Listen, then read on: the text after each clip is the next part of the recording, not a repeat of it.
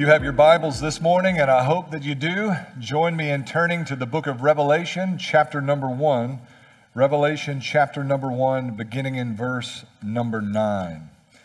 This is our second installment in the book of Revelation. We're going to finish the first chapter this morning. There'll be parts of this chapter that we'll not be able to treat as thoroughly as I would like for time's sake, but the themes that occur within those verses we'll have the opportunity to revisit in the weeks that, Lord willing, are to come. This passage is, in my estimation, and I think in the estimation of most, a critically important passage in the book of Revelation. This is a passage that describes John's first vision. Now, chapter 1 began by noting that this is the revelation of Jesus Christ that God gave John to show his servants, and these verses represent the first glimpse of the glory of our Savior Jesus received by John, the beloved disciple. Now, in apocalyptic literature, which is what the book of Revelation is, the first vision, or the inaugural vision, is of critical importance. If you remember back in the dark ages when we used to use maps, some of y'all will remember that, down in the bottom corner or a top corner, there would be a map key. And in order to be able to read the map, you had to look to the map key to know what the various symbols on the map were intended to indicate. In apocalyptic literature, the inaugural vision is the map key. I said to you last week, if you have the abiding presence of God's Holy Spirit in your heart, you have all of the resources you need to rightly divide the word of the book of Revelation. Let me give you some methodological tips in addition to that. As the Spirit of God is guiding you in discerning the truth of God's word, here are 3 factors in your understanding of the book of Revelation. 1, it is really important to understand some historical context and background. We're going to learn the inaugural vision this morning, and that's going to inform the way we read the rest of the book of Revelation. But there are some symbols and images in the book not accounted for in the inaugural vision that are made sense of by the historical context into which the book itself is being written. So if you understand historical context, you're going to be greatly helped in understanding the book. Secondly, the book of Revelation, as much as any book in the Bible, leverages the teaching of the Old Testament in communicating its message. In other words, a brief appeal to an Old Testament passage can import a world of meaning and message from the Old Testament. We're going to see a bit of that this morning. And then thirdly, if you understand that initial vision or inaugural vision, if you've got those 3 things, historical background, the way the text uses the Old Testament, and the inaugural vision, then all of those mysterious elements in the book go away and become crystal clear for us. It really will become just that clear. Historical context, the use of the Old Testament, and the inaugural vision, and all of the keys have been afforded you in navigating the roadmap that is the book of Revelation. So that's where we're going to dive in here this morning. Revelation chapter 1 and verse number 9. If you found your way there, join me in standing out of respect and honor for the reading of God's word. The Bible says in verse 9, I, John, your brother and partner in the tribulation, kingdom, and endurance that are in Jesus, was on the island called Patmos because of God's word and the testimony about Jesus. I was in the Spirit on the Lord's day, and I heard a loud voice behind me like a trumpet saying, write on a scroll what you see and send it to the 7 churches, Ephesus, Smyrna, Pergamum, Thyatira, Sardis, Philadelphia, and Laodicea. I turned to see whose voice it was that spoke to me. When I turned, I saw 7 gold lampstands, and among the lampstands was one like the Son of Man, dressed in a long robe and with a gold sash wrapped around his chest. His head and hair were white like wool, white as snow, and his eyes like a fiery flame. His feet were like fine bronze as it's fired in a furnace, and his voice like the sound of cascading waters. He had 7 stars in his right hand. A sharp, double-edged sword came from his mouth, and his face was shining like the sun at midday. When I saw him, I fell at his feet like a dead man. He laid his right hand on me and said, "Don't be afraid. I am the first and the last and the living one. I was dead, but look, I am alive forever and ever, and I hold the keys of death and Hades. Therefore, write what you've seen, what is, and what will take place after this. The secret of the 7 stars you saw in my right hand and of the 7 gold lampstands is this. The 7 stars are the angels of the 7 churches, and the 7 lampstands are the 7 churches." May the Lord bless the reading and the preaching of his word. You may be seated. The struggle for me in the presentation, the preaching part of the message, the fun in preaching is the preparation. The struggle in the presentation is balancing, finding the kind of rhythm or cadence in preaching that I like to maintain, and at the same time connecting the dots interpretively so that you don't think I'm just pulling things out of thin air. So there are going to be some times along the way when you just got to bear with the absence of the kind of rhythm and cadence that often appeals to our listening, and just wade through some of the minutiae of our passage so that as we land at conclusions and applications, we can know that we're landing on safe biblical ground. John is essentially answering 3 questions that I think loom large over the whole book of Revelation and are answered in part here in this initial vision. In verse 12 of our passage, John said, "I turned to see whose voice it was that spoke to me." John is in the moment, unaware of who it is who's speaking, whose voice booms like the sounding of a trumpet. And the vision answers the question of who he is. I'll do a little spoiler here and let you know that he's Jesus. But the vision has much more to say than just plainly, he is Jesus. The second question answered by this vision is where he's at. In the throes of our suffering, in our agony, under persecution, where is Jesus? And the third question flows from the second. Wherever he is, what is it that he is doing? How or in what ways is the Lord moving to alleviate the agony we may find ourselves in? What is Jesus doing where he is for us in light of who he is? Revelation 1:9. John says, "I, John, your brother and partner in the tribulation, kingdom, and endurance that are in Jesus." Now, he's identified with his congregants, the parishioners of those 7 churches. He is their brother. He is their partner in the work of ministry. But there's more that's said here. In fact, it's a power-packed introduction in verse 9. We are brothers and we are partners in tribulation, in kingdom, and endurance that are in Jesus. In other words, John says there is tribulation in Jesus.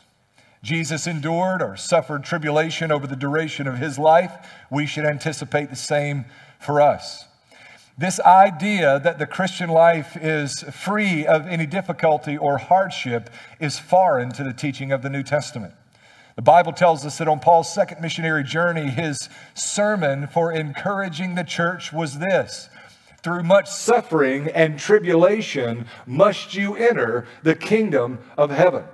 I don't know where or at what point it became prevalent to say within the context of the church that we are in any way, shape, form, or fashion going to be exempted from tribulation, but I'm convinced we do not find this notion anywhere in the teaching of the Bible. In fact, John says here that what we find in Jesus often is just that, tribulation. We are partners and brothers in Jesus, and this means for us tribulation, but it also means for us kingdom. We, as people from a variety of backgrounds, with all sorts of interests, with different social backgrounds, economic backgrounds, in certain cases from different ethnic backgrounds, from different national backgrounds, with different languages, we, as the people of God, are being drawn together. People of every tongue, tribe, nation, ethnicity, and socioeconomic background are being established a kingdom of priests unto our Savior, Jesus Christ. Yes, tribulation comes with Jesus, but the upshot is we get a community with which to identify.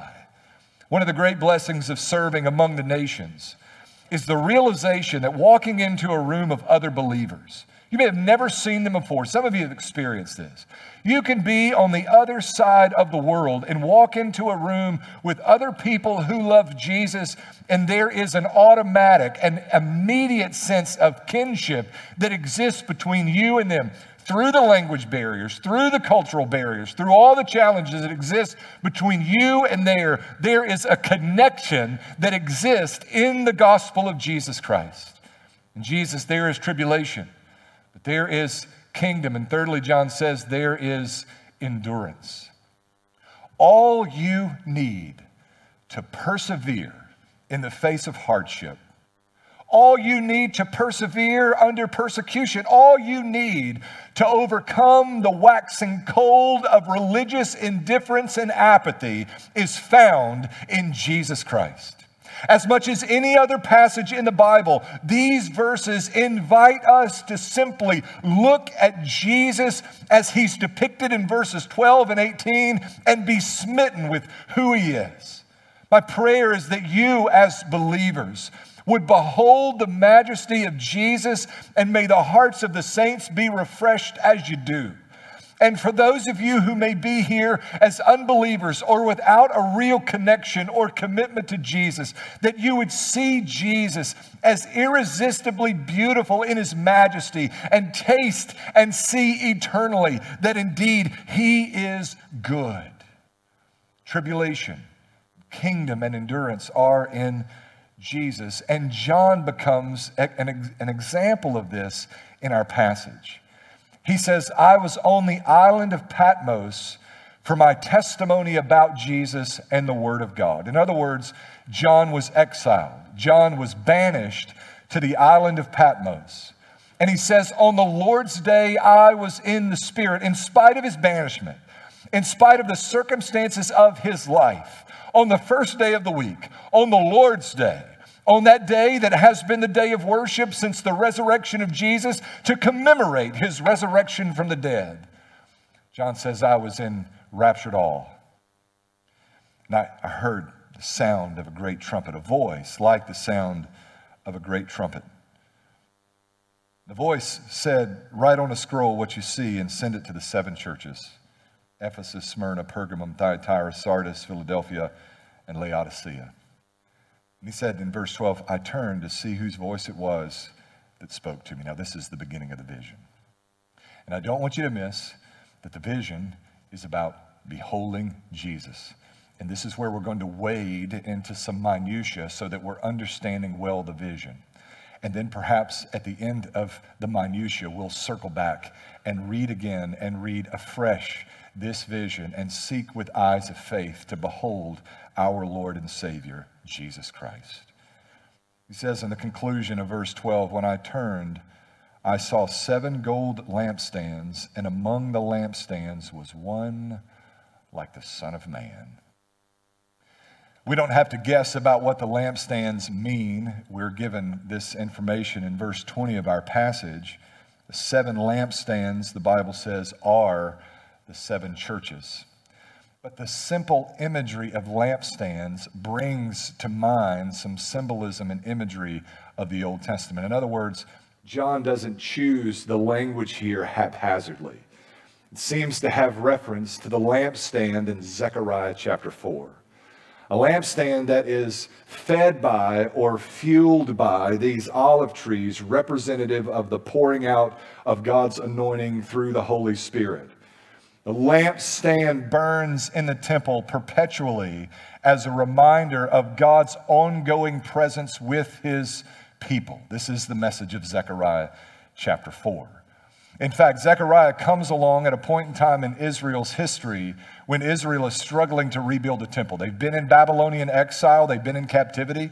They've now been released and returned to the city, and they've begun to restore the temple. And in many cases, they have restored their homes, but they've grown weary in the well-doing of bringing the temple project to completion. Haggai prophesies at the same time and condemns them because they dwell in paneled houses, but the house of the Lord lies in ruins. They focused on the construction of their personal residences to the neglect of the construction of the temple. Zechariah comes along and through the imagery of Zechariah chapter 4, notes for them that you will not bring this project to completion by determination or self-will. In fact, the exact quote is that it's not by power nor by might, but by my Spirit, saith the Lord.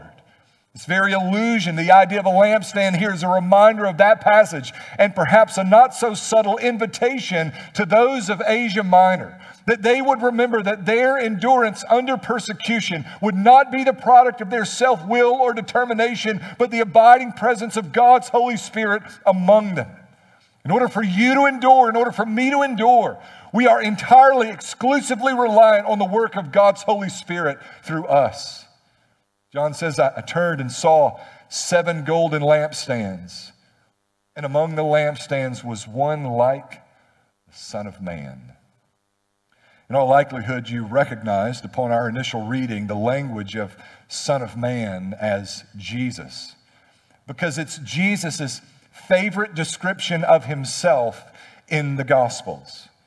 But before Jesus employed the language of Son of Man for himself, Daniel spoke prophetically of the Son of Man who was to come. In fact, the Son of Man passages in Daniel's prophecy provide all of the imagery that John is going to use in Revelation chapter 1. Now, there's enough here that what I'd like you to do is just turn back in your Bibles for just a moment, and I want us to see this together. Daniel chapter number 7. Daniel chapter 7. While you're turning there, I'll give you a summary of the initial verses of Daniel 7. Daniel receives a vision and a dream, and in that vision, there are 4 great beasts. They're kind of mysterious beasts. It may be a little confounding as you're reading through those passages, but the essence of those beasts is that they represent the 4 great kingdoms of the world. In fact, Daniel is so precise, he identifies the kingdoms at one point in his prophecy, noting that the first beast is Babylon, the second beast is the Medes and the Persians, the third beast are the Greeks, and the fourth beast is the Roman Empire. The 4 great empires of the world are identified in Daniel's prophecy. At the end of that 4th great kingdom, there is a troublesome king who raises himself up and who speaks boastfully, arrogantly. He seeks to change the times or seasons. In other words, his effort is to supplant the God of heaven. God intervenes in verse 9 of Daniel 7. And Daniel says, as I kept watching, thrones were set in place, and the Ancient of Days took his seat. His clothing was white like snow, and the hair of his head like whitest wool. His throne was flaming fire, its wheels were blazing fire. A river of fire was flowing, coming out from his presence. Thousands upon thousands served him. 10,000 times 10,000 stood before him. The court was convened, and the books were opened. Eventually, verse 11 tells us that the beast was killed and its body destroyed and given over to the burning fire. The Ancient of Days overcomes the kingdoms of this world. But the vision continues in verse 13. Daniel says, I continued watching in the night visions, and I saw one like a son of man coming with the clouds of heaven. He approached the Ancient of Days and was escorted before him. He was given authority to rule and glory and a kingdom so that those of every people, nation, and language should serve him. His dominion is an everlasting dominion that will not pass away, and his kingdom is one that will not be destroyed. Now, for just a moment, slide into the sandals of a Jew in antiquity before the time of Christ. You have understood for all of your life, the Lord our God, hear, O Israel, the Lord our God is one. Now you have the Ancient of Days, the God of Abraham and Isaac and Jacob, and I'm convinced even when in an Old Testament context, there's an understanding of the persons of the Trinity. But never so clear, perhaps, as what we find in Daniel chapter 7. In fact, there were struggles among ancient Jews to understand who exactly the Son of Man was. And some understood him to be a representative figure for the whole of the nation of Israel. In other words, they said, on the last day or in the latter times, Israel, the faithful of God, are going to rule over all the world under the direct lordship of the Ancient of Days, the God of Abraham and Isaac and Jacob. But John makes it abundantly clear that there is equality in essence. There is one that exists between the Son of Man and the Ancient of Days as they're described. Because John takes the Ancient of Days imagery, clearly a reference to God, and the Son of Man imagery that confounded Jews in Daniel's day, and applies them both to Jesus. This is what Jesus says in his earthly ministry: I and the Father are one. This reference to one like the Son of Man and virtually all of the imagery of verses 12 and following are an indicator to us of the divinity of Jesus, that in fact, Jesus is God. He is the image of the invisible God, the bright radiance of God who was before time, the same yesterday, today, and forevermore. He is our Lord and our God. The Son of Man imagery continues in Daniel as well. In fact, in chapter 10, in verse number 5, this glorious one is envisioned by Daniel, where the Bible says, I looked up and there was a man dressed in linen with a belt of gold around his waist, his body like topaz, his face like the brilliance of lightning, his eyes like flaming torches, his arms and feet like the gleam of polished bronze, and the sound of his words like the sound of a multitude. Sound familiar to you? This is the imagery that John is using in Revelation chapter 1.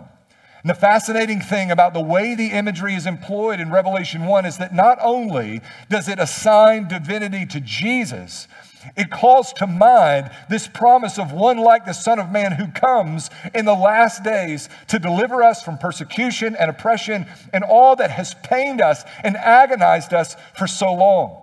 In fact, Daniel chapter 10, from which much of the imagery of Revelation 1 is drawn, is the beginning of a section that culminates in chapter 12. And the message here is this: you may be killed for your faith, but one like the Son of Man will intervene on your behalf. And even at your physical death, there is the promise of resurrection. You will be raised to life again. 12:2 says, many of those who sleep in the dust of the earth will awake, some to eternal life and some to shame and eternal contempt. Those who are wise will shine like the bright expanse of the heavens, and those who lead many to righteousness like the stars forever and ever. This is the concluding exhortation of Daniel. Lest you slip into the misunderstanding of Daniel's message that suggests that only when God closes the mouths of lions in the lion's den is God truly delivering. Or that only when one like the Son of Man comes to join you in the fiery furnace is God's delivering.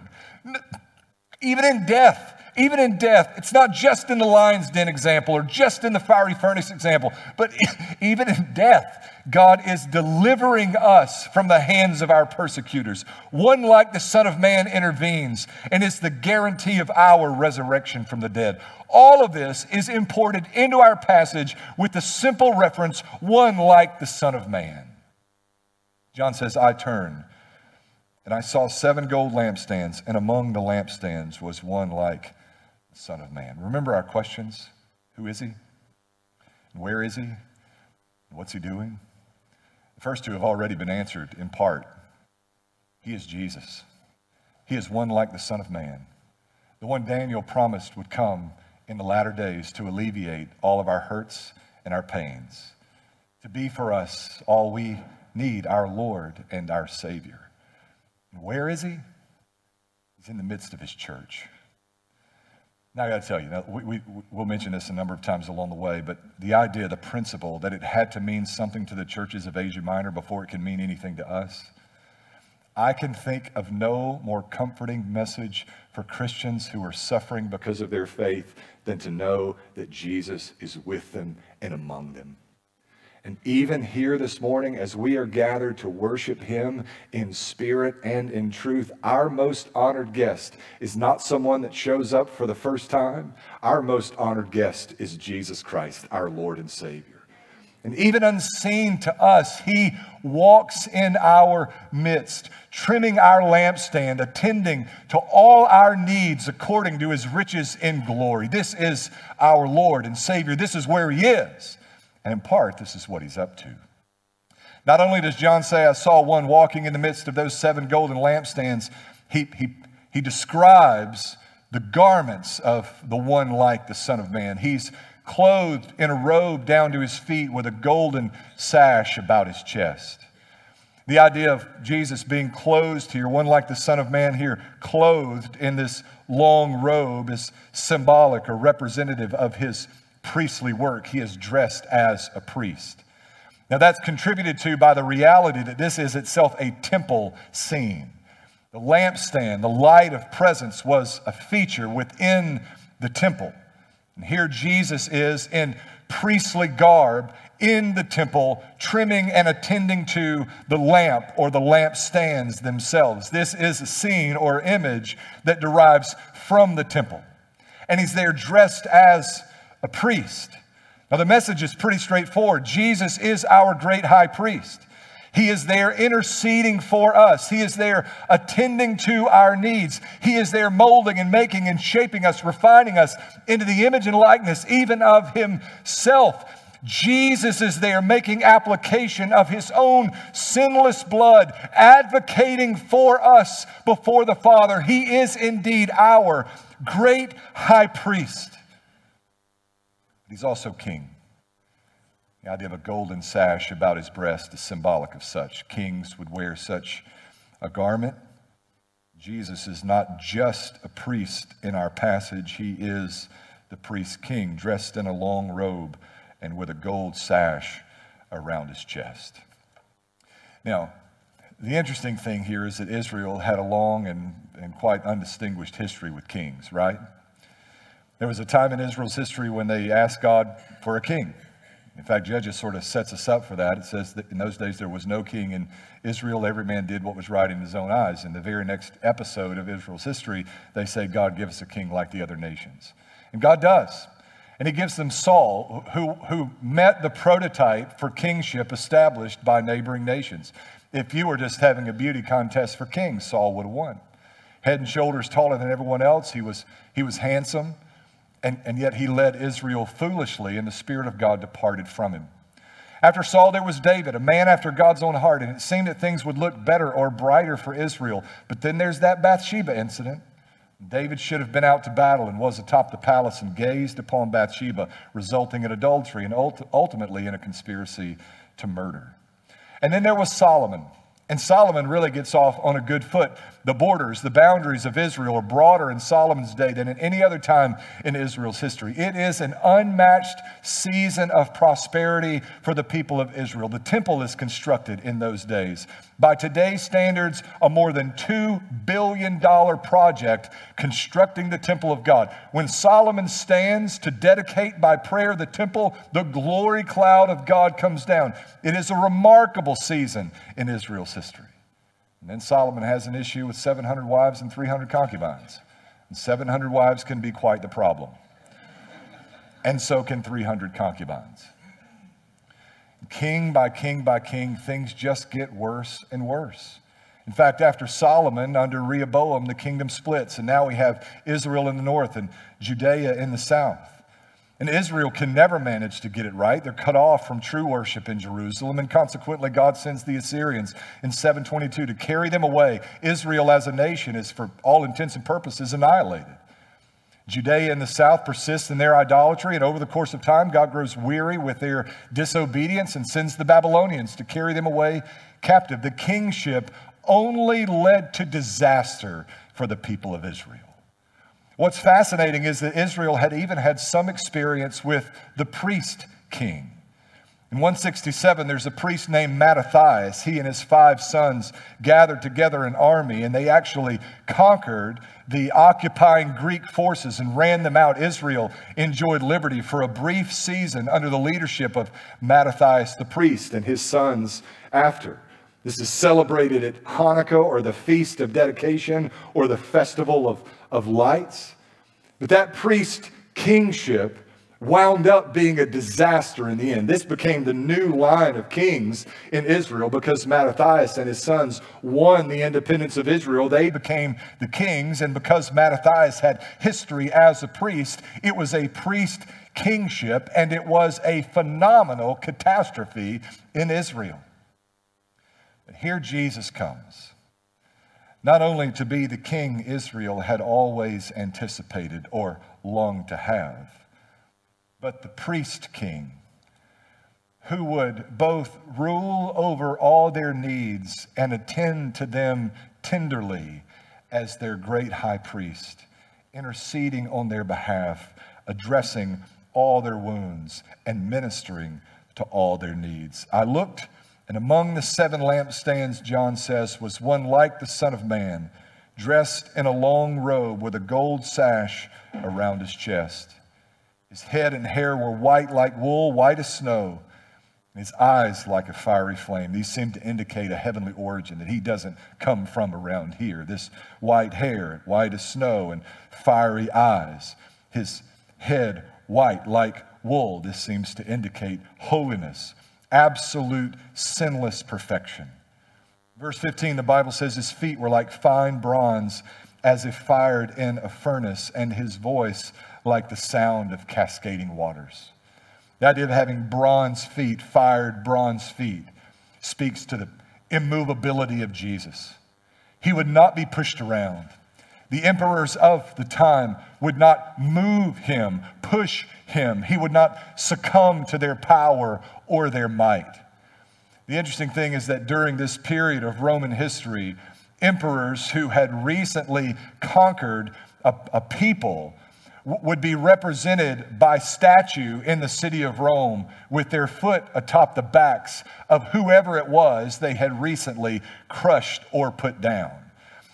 The enemy is always pictured in this much smaller form so that it looks like child abuse in statue form. The emperor will have his foot atop the back of this much smaller person. It's actually not a child being featured in those statues. It is an enemy of the Roman Empire, and the statue itself is to celebrate the conquering power of that emperor.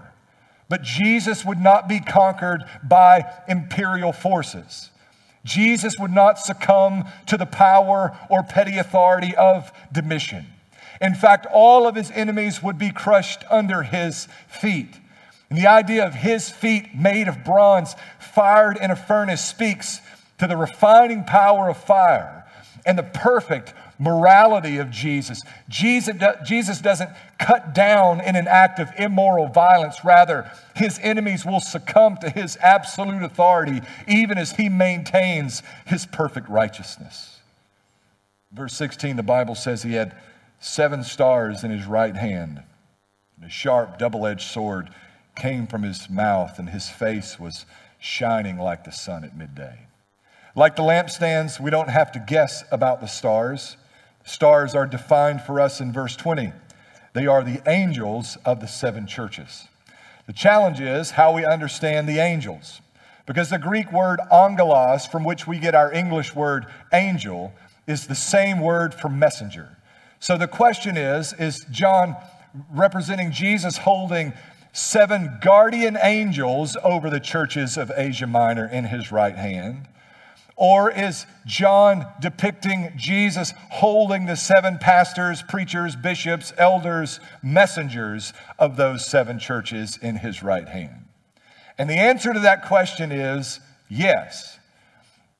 The great thing about apocalyptic imagery is that it has a certain measure of flexibility. That doesn't mean you get to say it means anything that you want it to mean, but within the bounds of reason, as the author is pleased to use it within a given text, it may have sort of a mixing and mingling of meaning. What John is describing, however you understand the angels or the messengers here, is a situation in which Jesus has the church in his hand. Not only is he walking in the midst of the lampstand, not only is Jesus at church, Jesus has the church in his hand. The 7 stars are in his strong hand. He is Lord of all and protector of all his people. From his mouth protrudes a sharp, double-edged sword. This is the first indication of a very, very important message in the book of Revelation. This sword that comes forth from Jesus' mouth speaks of the judgment Jesus will pass on the last day by the word of his mouth. But in some ways, we are to pattern after the judgment of Jesus by the word of his mouth. Our warfare our battle is not against flesh and blood, but against powers and principalities of the air. And the weapons of our warfare are not worldly or carnal, they are spiritual. The sword of our mouth is the message of the gospel, which foretells the judgment of the last day. Because your response and my response to the message of the gospel is no more than a foreshadowing of the judgment Jesus will pass on that last day. In other words, how you respond or do not respond to the preaching of the gospel will determine even now how judgment will be rendered with regard to your life. We are not actively engaging in a real, literal military battle. That is not the way the kingdom moves forward. Revelation is clear. The kingdom does not move forward at the tip of the spear or the edge of the sword, but by the confession of our mouth that Jesus Christ is Lord. Jesus died on the cross for the confession that he was the King of the Jews. He is one with the Father. By identifying with God and the mission of the Father, Jesus was condemned to the cross. And we are invited in this great book that by identifying with Jesus and the mission of our Savior, even if it means laying down our life, we will persist as faithful witnesses. 7 stars in his right hand and a sharp sword coming from his mouth. Listen to the last line of verse 16. And his face shining like the sun at midday. Now here's what you may have missed. Until this point in the vision, all has been dark. It's a temple scene. Jesus is in the temple, walking in the midst of the lampstand. But the lampstand itself is indicative of darkness. And the angels, or the pastors of the churches, are referenced here as stars, which are seen by night and not by day. It is dark. Here is the temple of God in the midst of the darkness of this world. And then John gazes upon the face of our Savior Jesus that glows with glory as the sun at midday. Jesus, in the midst of the temple, in the midst of a dark and crooked generation, is casting forth by his glory the light of the gospel. And you and I are invited as participants in this singular lampstand to be a city set on a hill, salt and light to the world around us, to be participants in the casting forth of the light of the gospel, beating back the darkness of the world about us. John says, when I saw him, I fell at his feet like a dead man. He laid his right hand on me and said, don't be afraid. I'm the first and the last and the living one. I was dead, but look, I am alive forever and ever, and I hold the keys of death and Hades. This is sort of a standard experience for a prophet. He receives a vision. The vision is so overwhelming, he often collapses. This is a pattern established in the Old Testament. What is unique to John's experience is that he describes himself as being like a dead man. But that observation provides a perfect contrast for Jesus to point out, by the way, John, I was dead, but I'm alive, and I will live forevermore. And in that simple observation concerning his eternality and the holding forth of the promise that even upon our death we will live again in Jesus, Jesus conveys all the hope we need to persevere in the face of great opposition. The face of Jesus shining forth, the one who is dead, but who lives, the living one who holds the keys of death and Hades. Now, I want to just briefly, before we move away from the passage, and I know our time is up, show you a few ways that this vision informs the rest of the book and how we understand certain passages. Now, some of them are quite obvious. You probably wouldn't need the help to understand the passage rightly, but in many cases, there can be some clarity in the midst of confusion provided when we connect these verses to what is to come.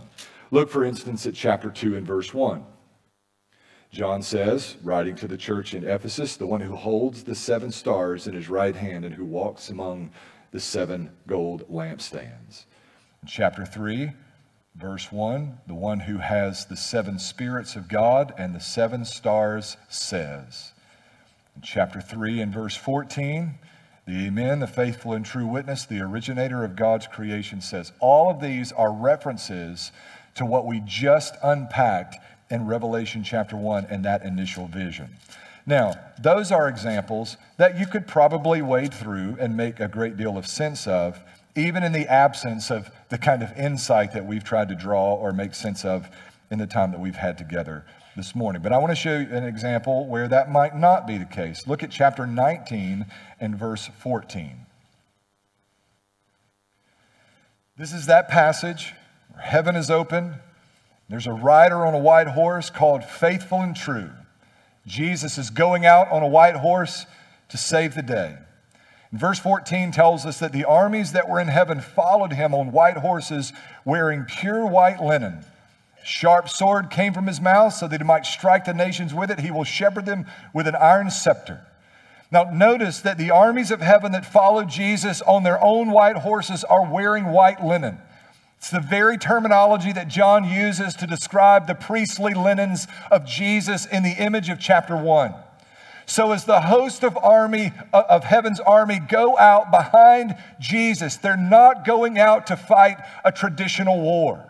In fact, they're not going out to fight the kind of war we ever envision when we think about war. They're going out functioning in a priestly manner, aiding as angelic figures in the advancement of the kingdom, not at the tip of the spear, not at the edge of the sword, but by the public proclamation of the message of the gospel of Jesus Christ. Here's my message to you this morning. The kingdom goes forward through the faithful witness of God's people. And even when that means embarrassment or oppression or outright persecution or in rare instances, martyrdom, that's okay for us because even this life taken away, God will give back on the last day. And in the midst of our tribulation that is in Jesus, he walks in the midst of his church as our great high priest, lording over the details of our life and tending to any need whatsoever that might arise for us. This is our Savior. Who is he? He's Jesus. And where is he? He's in our midst. And what's he doing? He's tending to our every need. He is worthy of all worship and praise. Let's go to him in prayer. Father, thank you for your word, for its truth, and for these moments to spend together reflecting on your Son, Jesus. I do pray, God, that as we have looked with eyes of faith toward your Son, that the hearts of the saints have been refreshed. God, I pray for those who don't know you, that you give them eyes to see the irresistible and majestic beauty of your Son, Jesus. Grant them the gift of faith that they might come. May Jesus be worshiped. We ask it in his name.